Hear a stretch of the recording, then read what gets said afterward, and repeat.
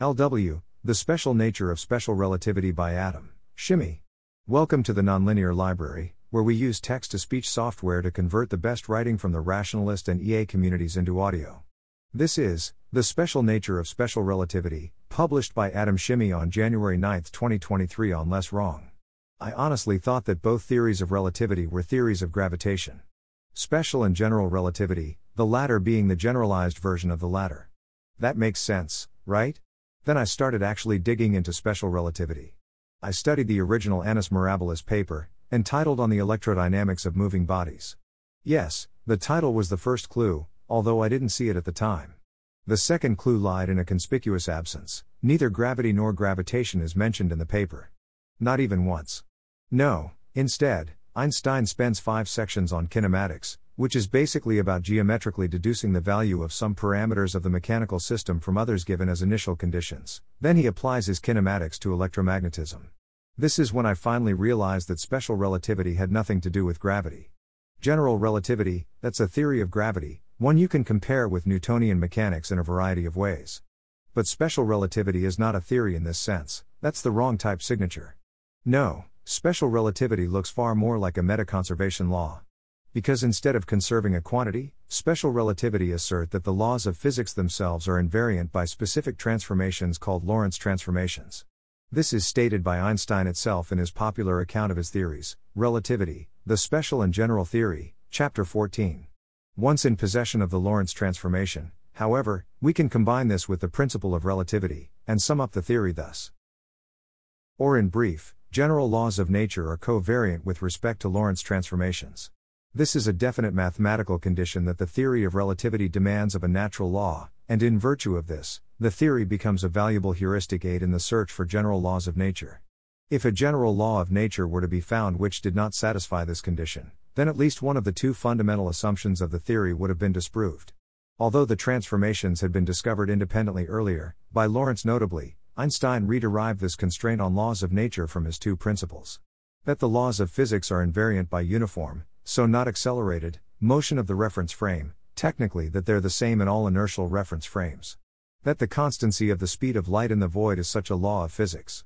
In classical mechanics, two contradicted one because the addition of velocities meant that light coming out of a moving source would have to move faster or slower than the constant speed of light.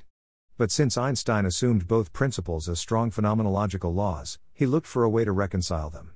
And Lorentz transformations give just that. They transform coordinates from a stationary reference frame to a uniformly moving one while maintaining the constancy of the speed of light in the new frame. Which they do by contracting the lengths and dilating time, two ideas familiar to anyone who has read pop physics books. But more than the precise mechanics of the Lorentz transformation, what I find fascinating here is that what I thought was an imperfect theory of gravitation actually proved to be an imperfect conservation law, a constraint on the laws of nature. What can you do with such a constraint? I see two main applications, both of which were pursued by Einstein himself and other physicists at the time. Test on existing theories. As explained in the paper, Maxwell's theory of electromagnetism passed this test. It was already a relativistic theory. Classical mechanics on the other hand contradicted it directly, because of the addition of velocity breaking the constancy of the speed of light. This spurred on physicists to look for a relativistic theory of gravitation, which would eventually lead to general relativity. Tool for reconstructing theories. Einstein ends section 8 of his paper by this paragraph. All problems in the optics of moving bodies can be solved by the method here employed. What is essential is, that the electric and magnetic force of the light which is influenced by a moving body, be transformed into a system of coordinates at rest relatively to the body. By this means all problems in the optics of moving bodies will be reduced to a series of problems in the optics of stationary bodies. This demonstrates the constructive and productive power of the constraint. It doesn't only tell you when something is wrong, it also lets you deduce new laws and constraints, here transforming the moving frame into a stationary frame by the Lorentz transformation and then applying the laws for the static case.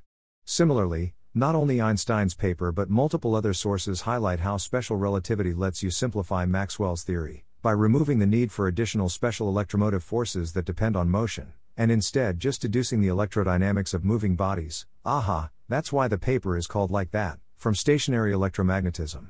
In the end, what impresses me the most is how imbalanced the trade is. How little gets in, and how much gets out.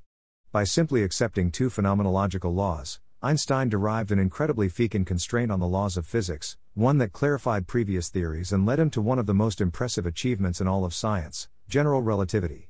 Seriously, try reading the first 5 sections of the paper.